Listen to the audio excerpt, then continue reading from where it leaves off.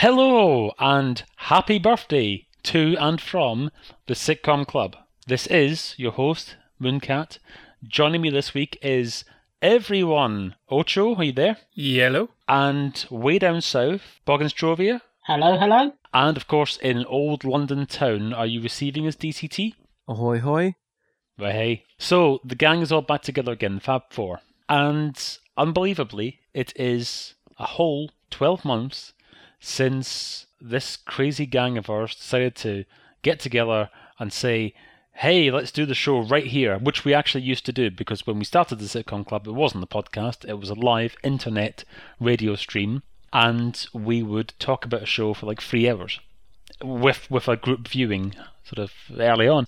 At some point, and please somebody shout if you can remember this, but I've been racking my brains and I can't remember this. Some point in those early days, we ended up with this fixation on a particular show from CITV circa 1990.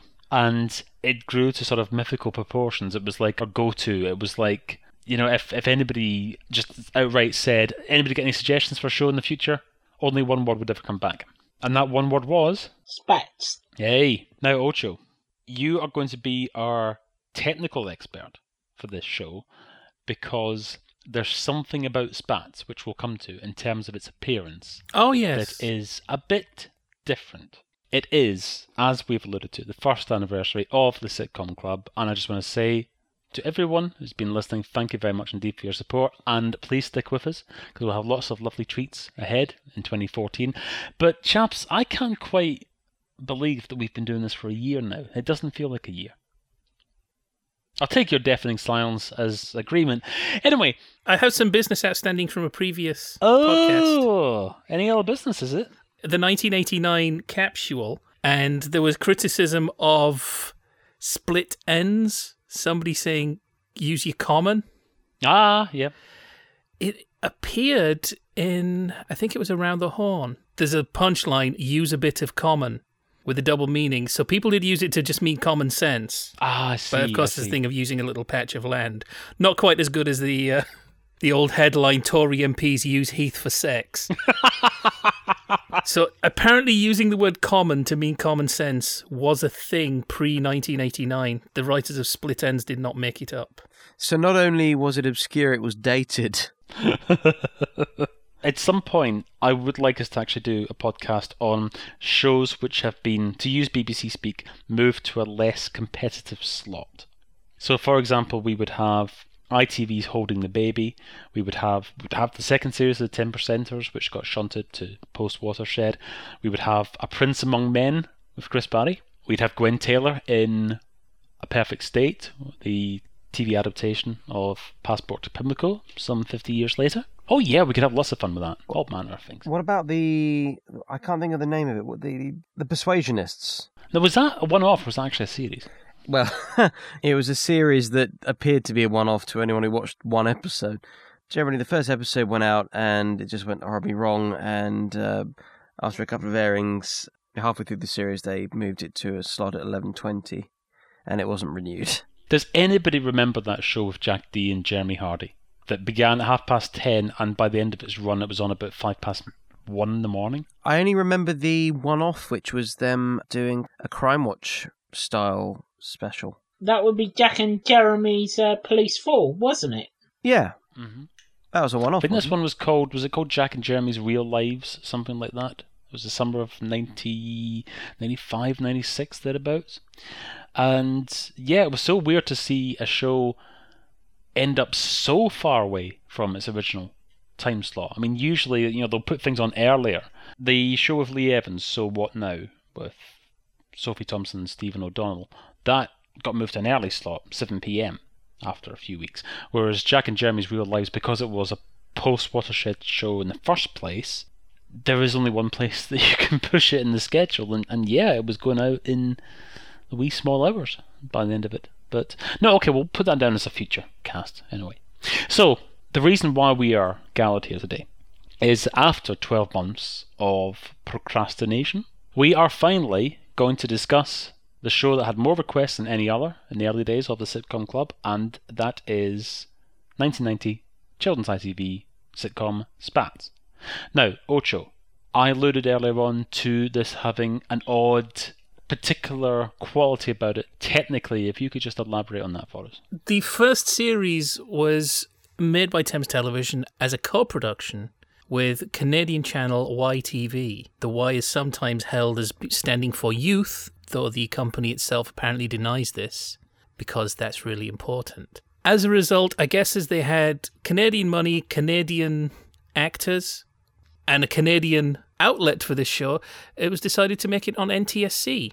Even though it was shot in England, it's all made on NTSC. I think the first series, it's something like video services provided by Fox Entertainment. So it was always slightly disconcerting when it used to turn up on Children's ITV on a Friday at about 4:40, watching it going, this is in England. Practically everybody except for two people is English. Why does it look like an import? I think that was one of the things that caught everybody's attention. Yes, I do remember, and this says more about me than it said about the people involved in it. I remember once on Children's BBC, I don't know if it was an April Fool sort of thing, but they pretended to have somebody on a monitor speaking live from America by satellite. And not only did it not look like NTSC, but also there was no delay as well. And I thought, look, if you're going to try and hoodwink me, this, 11-year-old viewer, your target audience, then don't be so lax with the details. But I suspect that I might have been the minority there, and 99% of the audience didn't give a damn. The point is this. Okay, now, usually on the show, I will give suggestions for further reading/viewing at the end. Now, this time, I'm actually going to do this right at the outset, because I must mention this fabulous little site that we found the other day while we were doing research for the show. A site by the name of gladyouRemember.webs.com. And this is a fan site with some very detailed articles. It's got information on there about Mike and Angelo from same production company and same writers often. It's got information about Pob and Super Ted and all manner of different things. But there's a really, really detailed page on there about Spatz, and it's probably the most detailed information about Spatz you'll find online. And they've got little cuttings in there from Look In and the TV Times and little audio clips and so on. It's absolutely superb. So yeah, check that out and you'll find tons of information about the show. But I highlighted a couple of comments here from that particular page. First of all, Lee Pressman said, when Grant and I get together, we always agree that Spatz was the best series we ever wrote. The scripts, the cast, crew, directors, design, everything came together brilliantly, and we're really proud of what we achieved. Also, Grant Caffro says, because this is touching on something I wanted to mention right at the outset, Lee Pressman and I, as lead writers on the show, did much of the casting ourselves, often auditioning actors at our office at Thames TV whilst in the midst of actually writing the scripts. We were very ably assisted by casting director Joyce Nettles, later of the RSC, who made superb suggestions. We've always adored weird casting mixes. Now, even before I saw that quote, I made a little note of some of the names who crop up in Spatz on occasion throughout the free series. Just to throw a few names out there. For example, Denise Coffey, who we just saw at a consular office a few days ago, but we'll touch on that later on. She appears in a couple of episodes, as does Rhys Ifans. Julia Sawala is in an episode, as are Duncan Preston, Danny John Jules, Jan Ravens, Jake Darcy, Sophie Okonedo, Kenny Ireland, who's been recently in Benidorm, Chris Langham, Hermione Norris, Trevor Peacock, you recognise from Vicar of Dibley, Steve Steen, we'll talk about his episode later on, Chloe Annett, who was in latter series of Red Dwarf, Richard O'Callaghan, we just mentioned the other week, from 7 of 1, and most importantly of all, in no particular order, we had guest appearances from Match of the Day's own Gary Lineker, The Sale of the Century's Nicholas Parsons, and, top of my list, Terry Hall and Lenny the Line. Okay, so first thoughts, ladies and gentlemen. Boggins Trovia, over to yourself first. Give me your first impression of Spatz. Did you remember watching Spatz at the time? Of course, you've seen it recently now for the show. Yes, I do remember watching it in 1990. It does seem sort of mid-Atlantic because of partly being British and also Canadian. It doesn't quite know where it wants to be. It is in a similar situation to a few shows of that era where, and I guess you could say that about a lot of programs nowadays, of course, is that it's trying to speak to a lot of people all at once. And it is actually, it pains in that first episode to point out that our cast of characters, in terms of the bosses, are Canadian. They make that point of actually saying they're not Yanks, they're Canadian. The show itself was created by Andrew Bethel, and our show, as you say, it is a co-production initially between Canadian and British broadcaster. And yeah, you have that situation where, okay, you want to be able to have references to places and people and events and so on that are going to strike a chord with the audience, but at the same time, of course, you can't be too parochial because you're trying to speak to more than one audience. DCT, what were your thoughts on Spatz? Well, I remember watching it back in the day. CITV. Well, I was more of a BBC kid, but I remember CITV fondly for three things stand out. Nightmare, Round the Bend, which I adore, and Spatz. Now, I rewatched the first episode, and I like the fact that it starts with Spatz being built, because there are sitcoms where you fall into the reality that exists already, and it's very much a case of are you with us or are you not? The jokes weren't plenty, but then again, I think it's also trying to find its place. The thing is, it's all pleasurable, it's all enjoyable, it's all charming, and it's all fun. That's the key element for me, and it's an interesting angle to watch now, because you've got, whereas you usually have someone coming into this world that's a little bit different, a little bit strange, you've actually got a situation where the audience is predominantly British. They're watching this, and the fish out of water are the two Canadians coming over and, you Brits, which is a different take. But also, in the first episode, you have the use of a snake, a live animal, to create some chaos into the world. Whereas if you look at other sitcoms that we've investigated in the last 12 months, and it's usually a dead body, a dead human body that sort of spurs on chaos and panic. But I like the idea that if it's aimed at a teenage audience or younger, it's a live animal as opposed to a dead human body. I'm waiting for the day where it crosses over that, and then you have that just sort of a teenage comedy, and it's or a young children's comedy, and it starts off with the discovery of a corpse. Well, I haven't seen any CBBC recently, so maybe it's happened in the last 12 months. Surely that Rent-A-Ghost would have been improved if they would have found a dead body at first. Yeah, but that would have been the origin story sorted out. Well, what's the name of the character who's in the first episode, the newly dead guy? What, Fred Mumford? I can't remember if it's in the actual episode or if it's in like the spin-off novel that it turned out he fell overboard on a ferry, which is why it takes a while for anybody to realise that he's even gone. In fact, I have a feeling that his family never find out. He just keeps turning up for his tea as usual. Am I right in saying Rent-A-Ghost has quite a smug theme? Because it's someone going, Rent-A-Ghost! Yes. Oh, yes. It was the best thing about the show. I'm not necessarily saying that Rent-A-Ghost itself was horrible and unbearable, but the highlight of every show was the theme tune. Rent-A-Ghost. That's what. I don't think it was sung by Anthony Newley. If it was, imagine. But the thing is, we were talking about corpses in children's television programs. Grange Hill. I distinctly remember an episode of Grange Hill. It must have been the early 90s, where a pupil gets into an argument with a teacher, and the teacher just collapses dead. She said, "No, I'm not going to listen to you." And the teacher just dies. And then there's no music over the credits.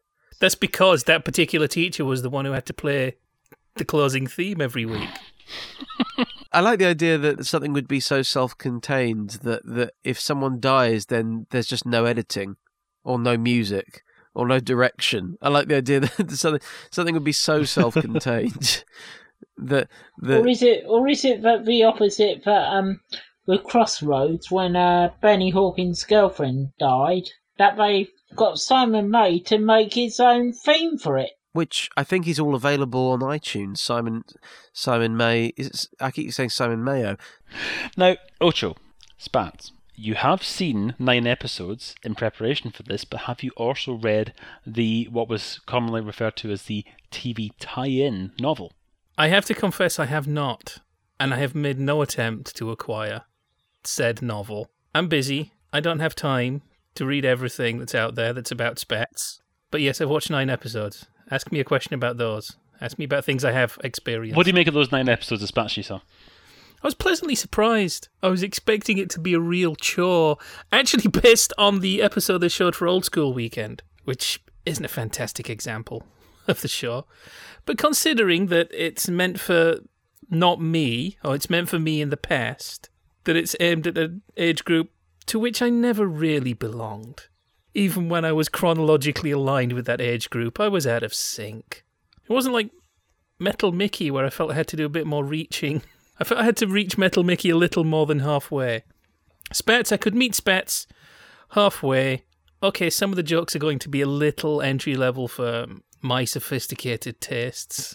But I can see why there is an incredibly detailed website about it.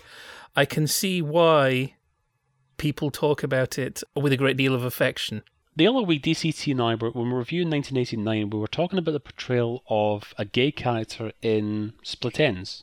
Now, as I was talking about this reminded me that a wee while ago we were discussing Spatz, because of course the episode went out on the Old School Weekend on CITV last year, and I remember us discussing the portrayal of one of the characters and some of the lines that she's got, and I noticed some similarities there. That was a poke at me, wasn't it? Not so much a poke as a gentle prod. I know what you like. Yes, some months ago, I did start going, I'm building up a fascinating picture of society in 1990 here. I suppose I'd better explain. I'm slightly more acutely aware of these things living in the US, where things are a bit different in terms of racial sensitivities and insensitivities. And sometimes I edit these shows on my laptop in a Korean cafe, so I think about these things. And what Mooncat's alluding to is, I mentioned that in the very first episode, character of Lily, played by Ling Tai, there's this discussion about the people who run Spatz, Americans, Canadians, and Lily says, they all look alike to me, which of course is a punchline about Southeast Asian people. And I just find it interesting. Been watching a lot of British television, and watching a lot more sitcoms over the past year. And Southeast Asians, as I call them, so that both sides of the Atlantic know what I'm talking about. I think it's going out of fashion now, but in the UK, for a while, still said Oriental. In the US, you use that word to describe a person, you get in a lot of trouble. They seem to get the last bite of the sensitivity cherry. Jokes are made around them that are not made about other groups at the time, and would have been made about other groups several years earlier. And why does it have to be Spatz that I make it? It just so happens that the first thing that came along that I could hook something onto this peg happened to be the friendliest and frothiest show we've done in a long time. If only we were doing the Watching Christmas special, which ends with one of the characters with a lampshade on his head, false teeth, half closing his eyes and going, sure. Did not make that up. That is the last shot. I figure there's no irony in it, and also it gets a big laugh from the audience. I'm not setting myself up above the people of the 80s and 90s. I am the people of the 80s and 90s. Just so happens where I am now, and the things I've been watching, is making me more aware. And I'm not accusing anybody of being a racist. I'm not accusing anybody of going along with monstrous ideas. Ling Tai delivered that line. She must have been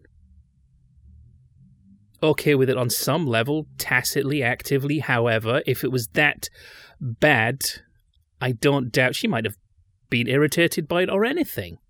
It's social history, but anytime you bring up race, people hear accusations where accusations aren't being made. I agree with you that it's something I think that we all become more sensitive towards as time goes on. And I think that that's something that comes with the gradual evolution of a multicultural society. And yeah, I've seen the occasional old show, or maybe even shows that are not all that old, where the odd line will be said, and perhaps I'm in the company of someone where I sort of, sort of react that's the thing. in a way that It's I not wouldn't so much- necessarily do myself. Yeah, it's not so much a matter of having something banned or writing an angry letter. I've seen a discussion recently about It Ain't Off Hot Mom go in that direction because people who enjoy the show and are untroubled by certain aspects then think that when this discussion comes up, they're being accused of, well, if you like this, then you're a racist. Let's face it, there are people out there who love to do that kind of thing, love to come along. Are you enjoying that thing? Well, you're bad. But it's more a case of, it is sometimes you're watching something and somebody says something and the air kind of goes out of the room. Oh, the atmosphere sours a bit, but that's a more general point.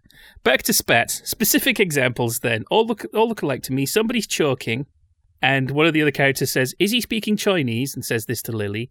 And Karen, trying to be nice to Lily, says, "Have I mentioned how much I like egg rolls?" Of course, the joke there is that Karen is being insensitive, but I don't think you would necessarily have had that said about any of the other characters. What does this add up to? A picture of society in 1990. That's it. This is not Jacques Spatz.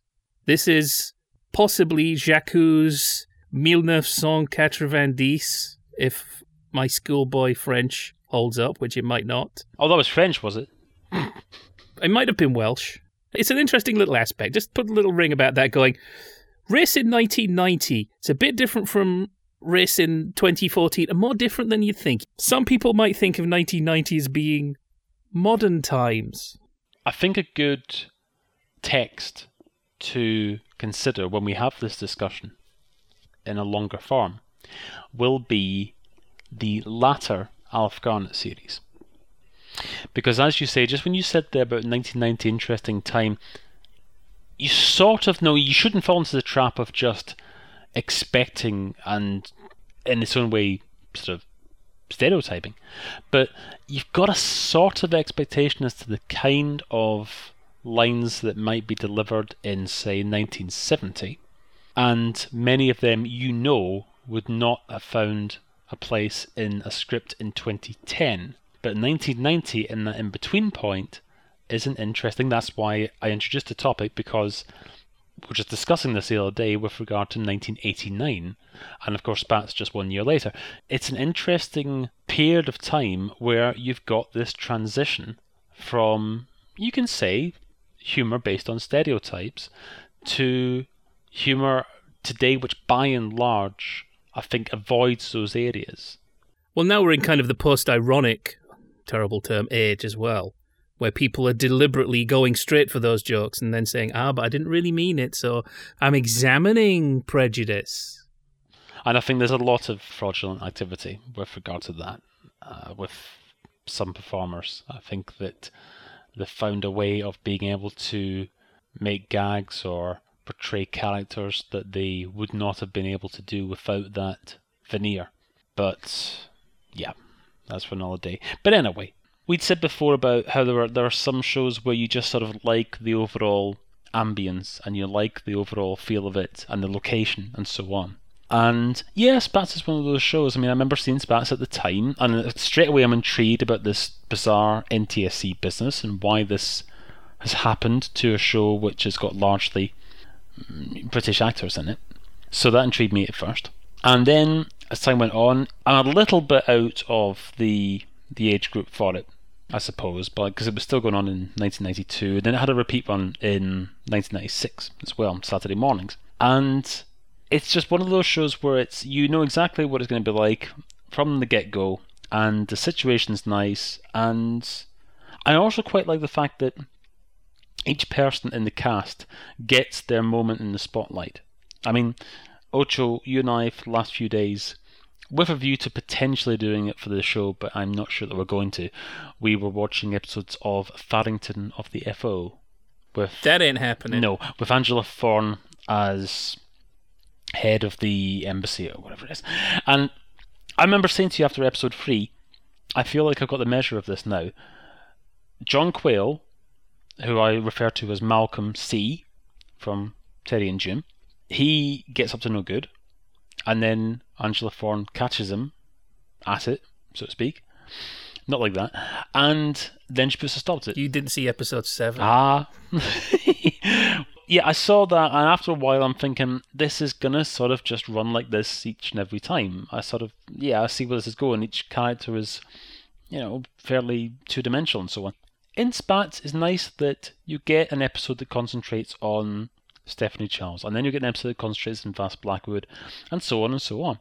And that sort of shakes up the dynamic a little bit, because then, even though it's one of those shows where you know that everything's going to get resolved within the 25-minute situation. It's not going to have an ongoing narrative throughout the entire series. But I do like that when you get an ensemble piece and each person gets their moment. And generally, all the characters are quite nice people, even when we factor in Karen, the supposed monster of the ensemble.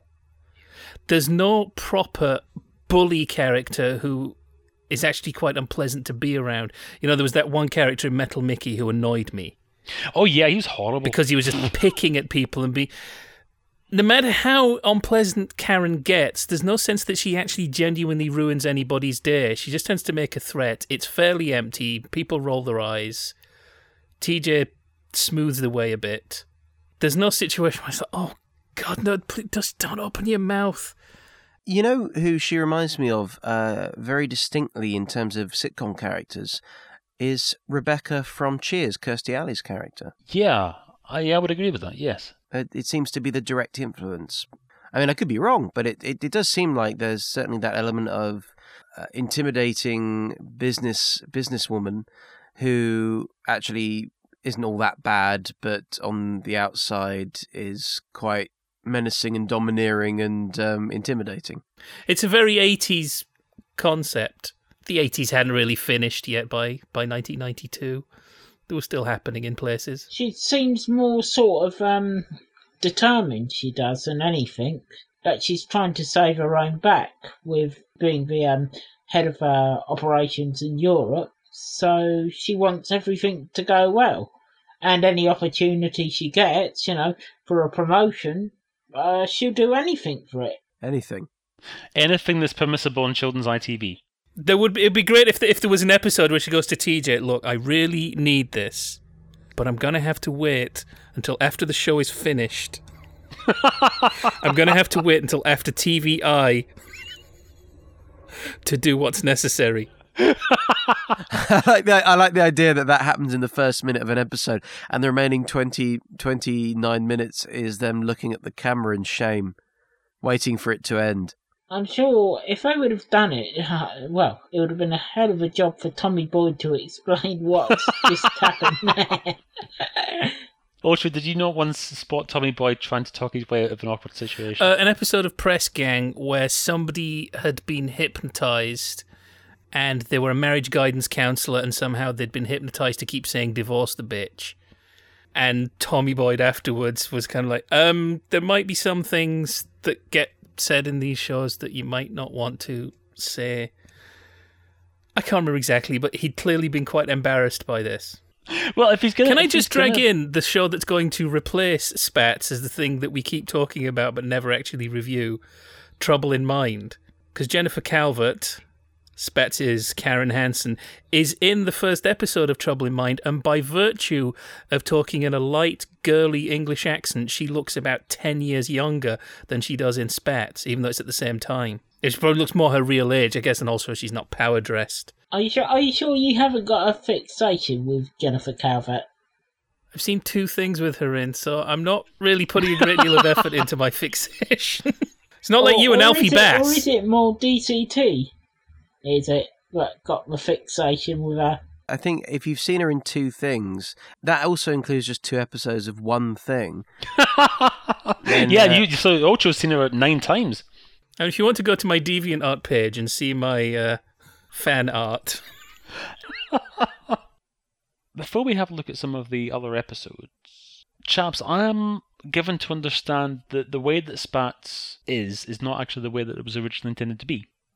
Apparently it was originally meant to be a drama based around a 1930s themed restaurant or bar. And the thing is, the element of it was that intrigued me was the fact that if you look at the logo of Spatz, it's more or less a pizza slice. And, of course, it's all about the burgers in the series. Well, it was a matter of Alan Horrocks at Thames Television just decided it didn't sound like a drama. I'm getting all this from the Glad You Remember website, by the way. I haven't done hours of research. That's all been done for me. He felt, as it's being pitched to him, I guess he thinks this sounds more like a sitcom. Let's make it as a sitcom. Which, this is what we're talking about, the whole thing of there being too much management in television. I just like, here's a drama. That sounds like a sitcom to me. It's a bit like the story about the 1960s police show Sergeant Cork. Ted Willis went in to pitch an idea to Lou Grade. The idea didn't fly, so it's like, well, anything else? Do you ever any other ideas? And just off the top of his head, went, Victorian police drama. The idea was passing through his head as the words left his lips. I was like, yeah, I like that. Yeah, you got a series. So, okay, let's take a quick look at the overall premise. It is a branch of a Canadian burger bar in London, and we've mentioned already Jennifer Calvert is Karen Hansen, who's the head of the European operations, and Paul Michael is TJ, who is the chap who's too nice to be manager, really. And the staff themselves, Vass Blackwood, you recognise from all manner of things. I think he was in Locked, Stock and Two Smoking Barrels. He's in an excellent episode of Only Fools and Horses, which often gets repeated, one about the supermarket hold-up, which actually had sort of similarities with one of the episodes that we saw with Steve Steen later on.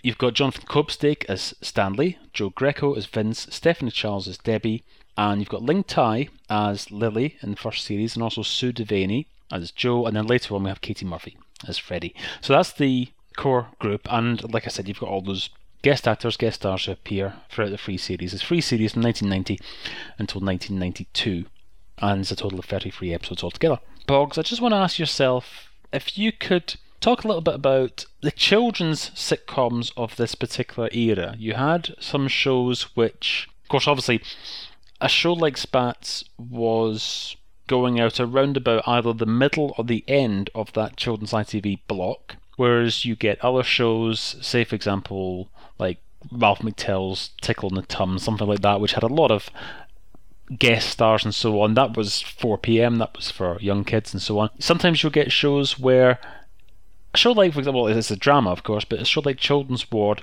could easily sit at the 4:45 p.m. slot as the last children's programme of the day, and also get a repeat on Channel 4 at around about 6 p.m. or 6:30 p.m. as well. So tell us a little bit about some of the shows that were going on then, shows that were on Children's BBC also.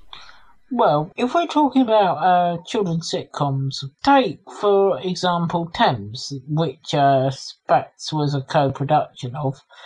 We were talking about Lee Pressman earlier. He wrote Spatz, but he would have also done a Teabag, like you said, earlier on. So I would like bonus points for the fact that I have not mentioned Teabag at any point during this recording. I've mentioned it in every other Sitcom Club podcast that there's been, but I haven't mentioned it today, just to subvert things a little bit. Thames would do quite a lot of those sitcoms, like Mike and Angelo, From the Top with Bill Oddie. They were simplistic sitcoms. You could say they were broad. They weren't smart, but in other ways, if we're talking about that end of the day slot on children's BBC, all round that sort of 4:40 slot. Now that would be used for sitcoms and drama. With children's ITV, they'd be using it for press cam, which you could say is a sort of comedy drama. It would have been one of the first comedy dramas on children's ITV.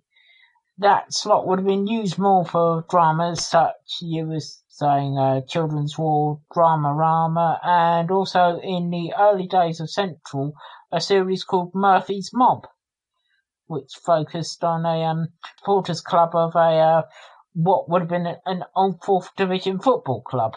But the BBC would have used it also for sitcoms, but also maybe even factual programming, like Record Breakers, Think of a Number, and Heartbeat and Take Heart. So that sort of slot would be the most key slot of the afternoon, because obviously at that time it would be on BBC, would be coming into newsround, so that would be garnering not only children but also adults who'd be switching on, because that would be the first news before the main news of the evening.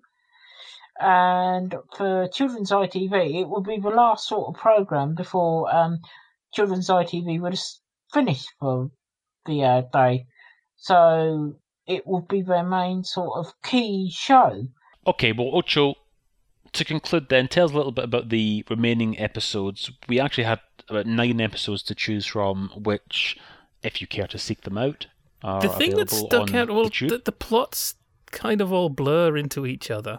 The thing that I noticed was, a thing we're saying about mainstream sitcoms is, the frame of reference is just slightly behind.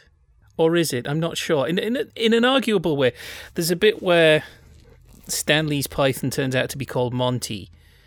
Lily says, Monty Python, I love that program. And it's like, well, yeah, I suppose a teenager in 1990 might have watched the 1989 repeats on BBC Two, but it seems a strange thing to say.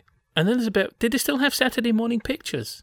I know that one is local to me, that they have got a Saturday morning cinema club still going in a sort of community hall there. So I would, to say that it's still sort of going now, mostly DVDs as it would be now, not a sort of proper cinema club as we would think it would be. But they are still going today. We've got an old man in a shed who just retells the story of Mr. Horatio Nibbles and cries. And that's still less unsettling than the actual film, so... That is true, and that film is very unsettling. Mr. Horatio Nibbles, if anyone sees it, don't. It's like a bleaker version of Donnie Darko. Oh, I think that's exactly where Donnie Darko came from. That means that I'm going to have to look it out now. If you haven't seen it, I think Richard Kelly probably, as a kid, had a trip to England and caught it on television, and it just stayed stuck in his head, and he sort of went American. I'm going to rescue one thing as a reference that I still think is weirdly out of place. There's a bit where somebody's serving a burger to a kid and they get angry at him and they go, "Listen, Eraserhead." Wow. I thought, where did that come from? Yeah. And yet... That was good, yeah. I was glad it was there. But that was the Hold Up episode with Steve Steen, which is a bit padded. I thought it was that and the ballroom one were kind of the weakest. But there was one bit, we watched this one together, Mooncat, and we were sort of saying, all right, he's gesturing through his pocket like he's got a gun. It's not going to be a gun. Or if it is a gun, people are going to go, this gun would never come off. It's not loaded. Bang. There's 2 things that could happen there. Not a gun that's not loaded, bang, or is it? No, full credit to them. It wasn't a gun, it was a cucumber. Okay, they went that direction. Bang! The cucumber goes off. Yes, that was good. Well, on this subject of references and bits and pieces which may seem dated, I kind of like that. I mean, I like there's bits and pieces in there. Well, to be honest, if they'd been talking about stuff that was really the stuff that teens in 1991 were into, it would have probably dated worse than talking about Monty Python and Eraserhead. Yes. And also, it's nice that you get little bits and pieces like that, especially in children's shows like we're just talking about, Boggs. When you get little instances like that where if it's something that you're not aware of, well, there's 2 ways that you as a viewer can go with that. You can either just let it pass you by, or you can look it up. You can try and find out what it is that's been referenced. And, of course, we're all used to the idea that as kids you would watch adult sitcoms, as in just, pre or slightly post-Watershed sitcoms, and there'd be a lot of stuff that would go over your head. And then when you revisit them later on, suddenly there's bits of this dialogue that the Major and Faulty would have, and there'd be bits and pieces in there that I just wouldn't get. Or like you said, Ocho, I mean the repeats of Python in '89, I remember watching them, and of course half the stuff at the time I didn't have a damn clue what they were talking about as far as different philosophers and so on.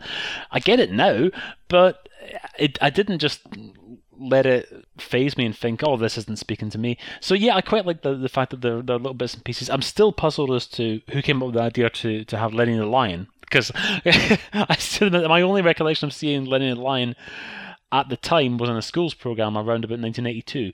So yeah, I don't remember being on TV very much in the 1980s, let alone 1991. But what the heck? Okay, so would I be right in saying that Network or Revelation Films or whoever it would be well advised to bring out perhaps Series 1 of Spatz on DVD to test the market? It did get repeat on Old School Weekend last year, like we said, and from what I saw on Twitter, the reaction was pretty good. A lot of people saying, hey, remember this from the time, and so on and so on. So do we think that somebody should take a punt on this and perhaps bring it out? There's clearly a great deal of affection for this show. The Old School Weekend demonstrated that. We've demonstrated that. I can completely see why people like this. We haven't really mentioned much about the cast, have we? But the characters are generally nice, even Karen occasionally. They're all well cast. Because it's 25 minutes of kids' comedy, the characters are necessarily thin, but all the actors embody them. And I care about them. I care what happens. So yeah, I'd buy a DVD of this. And I feel terrible because I picked holes in it earlier, saying the references were dated. Actually, that's a good, strong bit of characterization. A lesser show would have had teenagers only talking about what interested teenagers in the 1990s, but of course teenagers have varying frames of reference. I'm on the defensive now, and I'm defending Spatz against my own self. Sorry, I overthink things. I like overthinking things. If you are the owner of the publishing rights to Spatz, you heard Ocho say, I'd buy a DVD of that. That is a verbal contract. That's one guaranteed sale that you've got. That is an invitation to treat. And don't think you can set any price and then come to me. 20 quid for 4 discs is roughly, maybe less than that. $15.99 for 4 discs. I reckon you'll go to $99 if it's a Blu-ray. Anyway. A Blu-ray of an NTSC PAL, NTSC PAL, NTSC PAL cross-conversion. Canadian co-production. I bet the Quebecois, however it's pronounced, probably made them go through CCAM, and now, of course, I'm being racist against Quebec. Sorry. Now, DCT, what are your final thoughts on Spatz before I unleash something towards you? Oh, dear. Well, Spatz is a slice of nostalgia for me. I remember watching it at the time. I remember CITV at the time. And although CITV wasn't the be-all and end-all of my kids' viewing, not my kids' viewing, but my viewing as a kid. I don't have any children, to my knowledge. But it's nice to revisit any television of that era for me, really. Not necessarily just children's television, but also television in general. And, like we did previously where we visited 1989. Now, I wasn't familiar with any of those, but it was a pleasure to investigate that era and that time and kind of bring back memories of television of that time.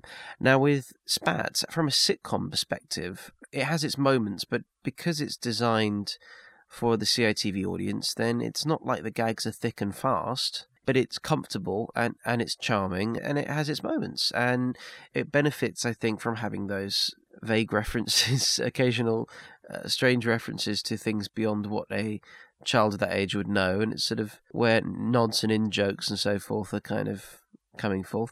I continue to like it. I want to know when we're going to do a Sitcom Club conversation about Mike and Angelo, but there you go.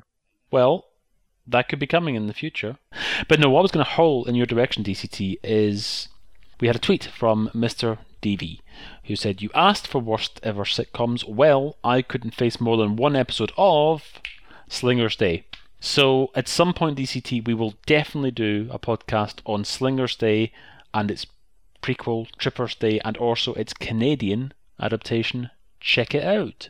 Not with Dr. Steve Brule. I think that's far more recent. No, I'm not. Last Nod is not the Steve Brule. Check it out with John C. Reilly. I'm all up for that. Yeah, no, for sure. But I should point out that in terms of connecting the dots, I mean, you have Tripper's Day and Slinger's Day.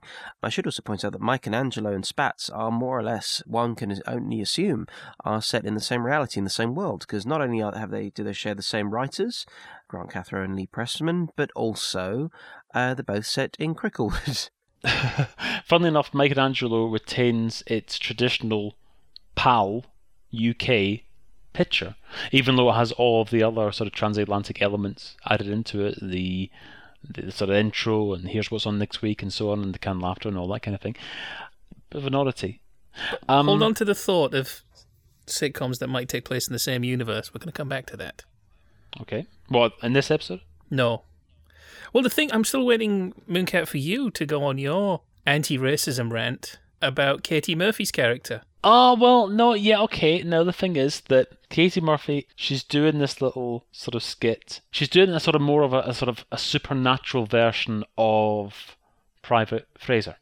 When the plot is unfolding, there's one, for example, the episode with Steve Steen, when they've got the guy trying to hold them up, trying to get the takings out of the safe. And we both asked the same question when we were watching this simultaneously. Why would you try and hold up a burger bar? Why are they trying to NatWest down the road? They've probably got loads more in their safes than we've got here. But no, in that episode where they keep on going up the stairs and then they don't come back down because, of course, they're all in the room with the rubber.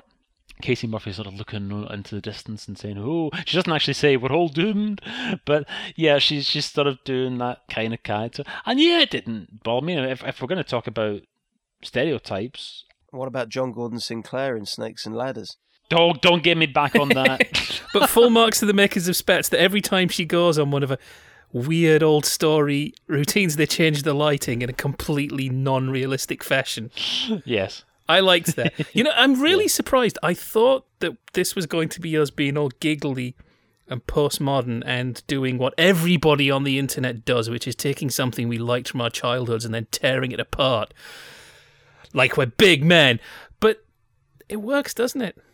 Well, the thing is, we don't do that on the show. And if you are new, everybody else does, and we will eventually fall. We honestly, can't hold out forever. If you're a new listener to the podcast, and I've said this, I usually say at the beginning of a run when we've had a little break or something like that, we absolutely adore sitcoms in general and the shows that we talk about. Okay, Snakes and Ladders is an exception, but no, we don't do the Channel 5 clip show business. And if we ever find ourselves sliding towards that, if that's where we suddenly end up without realising it, then somebody tell us, because then we're going to stop. Okay, but I thought this was the nearest we were going to get to that mindset. And it's just watching, it's like, okay, things are over-explained because it is for a really weird demographic, because I imagine it's 440, so you're going to try and have to appeal to 10-year-olds, but also maybe 15-year-olds. That's impossible. That's a ridiculously long period of time in a person's life to be able to try and appeal to both ends of that spectrum. Makers of Spatz, I salute you. You know, I think it's an interesting point as well that if you look at the fact that that was 3 series, it was 3 years. If you look at kind of the age span that's kind of aimed at and compare it to, say, Mike and Angelo, which went for 12 series from 1989 to 2000, who's to say? I'd be very intrigued to see which of the original audience who got into it in 1989 was still watching it in the year 2000. Mm-hmm. You know, I was astonished to discover that the other day. I mean, obviously by 2000 it was way past CITV viewing age, and I had no idea that Michelangelo went on that long. And I remember it was still being on about occasionally seeing it listed around about the mid-90s, but I didn't know what was going on 11 years after it began. But that's amazing. That's the thing. Even if you're 9 years old when in 1989 and you start enjoying Michelangelo, what, you're going to be watching the last series at 20? You could almost say my parents are aliens. That went on for a few years. So, you know, if you started at a certain age. I mean, Wolf went on from 89 to 97, and I think it's fair to say that dog's dead. Of course, as far as shows with narrative are concerned, I mean, like dramas and so on, I mean, when did Grange Hill end? Grange Hill was on for, what was it, best part of 30 years? I think it was a mistake to have all the same kids. No, you're thinking of Please, Sir. Where everyone's the same age as John Alderton and the same height as Christmas. Well. I think they should bring it back, and they all happen to now work in the same police district, and it's called Police Sir. Hey. So, Boggs, what are your final thoughts then on Spatz? To say that I was very cynical at the start, I wasn't a massive fan of Spatz, to tell you the truth, at the start. But when you're looking at other shows and maybe other sort of children's sitcoms now, you'd say that it would be really sort of half decent. I think it was really the first series which didn't really hooked me. But having seen the subsequent series now, by series 3, at least it's got you can see the change in the cast and the characters, right? You could say that Stanley is taken from Rodney from Only Fools and Horses and Vince from Doughboy. But by the third series, they've each got a character, but they're not two-dimensional, and at least they've got some aspect of their character which are at least enjoyable. Well, let me give you that website address again, because like I say, it's a lovely little resource. GladYouRemember.webs.com, webs, WEBS.com, and there is a Spatz page within there, and also an episode guide and episode summary pages as well. Now, we're still working our way through the list of requests, and we will be back next week with an all-new show. Not sure what it's going to be yet, but it's probably going to be something from the To See pile. Meanwhile, if there's any other shows that you'd like us to cover in forthcoming podcasts, like I said, you can tweet us at the Sitcom Club. You can email us, feedback@sitcomclub.com. If there's any shows that perhaps Ocho or Boggs, if we've discussed them already, or perhaps if you've got an idea for a year for DCT and I'd talk about on the time capsule. From yourself, Ocho. Goodbye. From yourself, Boggs and Strovia. Bye. And from yourself, DCT. Cheerio. This is Hey Ho Mooncat and Co. saying thank you very much for listening to the Sitcom Club.